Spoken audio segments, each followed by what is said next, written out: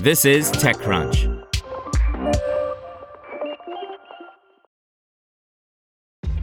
This episode is brought to you by ShipStation.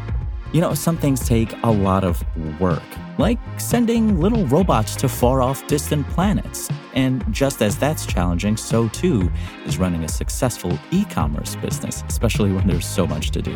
So I want to introduce you all to ShipStation. Now, I love using ShipStation because of its easy-to-use dashboard, which makes managing orders and printing labels a breeze and super smooth. Oh, and the customer service is just out of this world. It's exactly what you need to help grow your business. Sign up for your free 60-day trial at shipstation.com/technews. That's shipstation.com/technews. Temasek and SBI pour $384 million into India's Ola Electric by Manish Singh.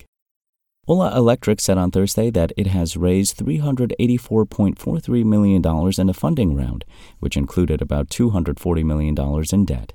The new round values the Bengaluru-headquartered electric vehicle startup, which supposedly has no ongoing relationship with the ride-hailing startup Ola, but continues to share resources, much to many investors' chagrin, at about $5.4 billion, according to a person familiar with the matter.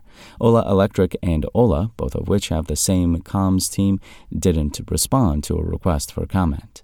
Singapore's sovereign wealth fund Temasek led the funding round, whose name Ola Electric didn't disclose, and Indian government-backed lender State Bank of India bankrolled the debt, the startup said in a statement. Ola Electric, which recently launched several new lower-priced variants of its flagship S1 electric scooter model and also an upgraded version, leads the EV scooter market with more than 30% market share, according to industry data. Despite a reduction in subsidies, most future-rich EVs continue to be 13 to 23% cheaper than ICE scooters over a 5-year ownership cycle, after accounting for a lower resale value of EVs. Moreover, the Ola S1 Air and X are actually cheaper than even entry-level motorcycles on a TCO basis, JP Morgan analysts wrote in a recent note. Ola Electric, which lost more than $130 million in the financial year that ended in March on a revenue of about $330 million, said it would deploy the funds to expand its EV business and set up what it said would be India's first lithium-ion cell manufacturing facility in Krishnagiri in the southern state of Tamil Nadu.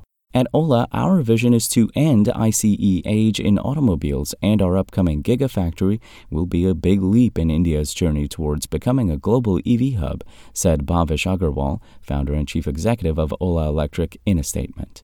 We are committed towards developing core technologies in EVs and cell and are rapidly scaling up manufacturing to further accelerate the transition to sustainable mobility.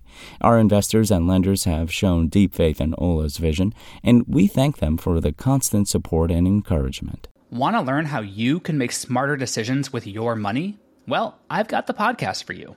I'm Sean Piles, and I host NerdWallet's Smart Money Podcast.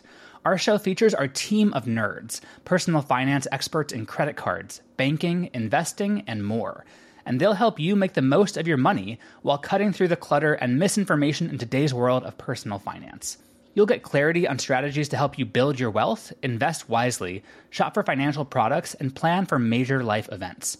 Listen to NerdWallet's Smart Money Podcast wherever you get your podcasts.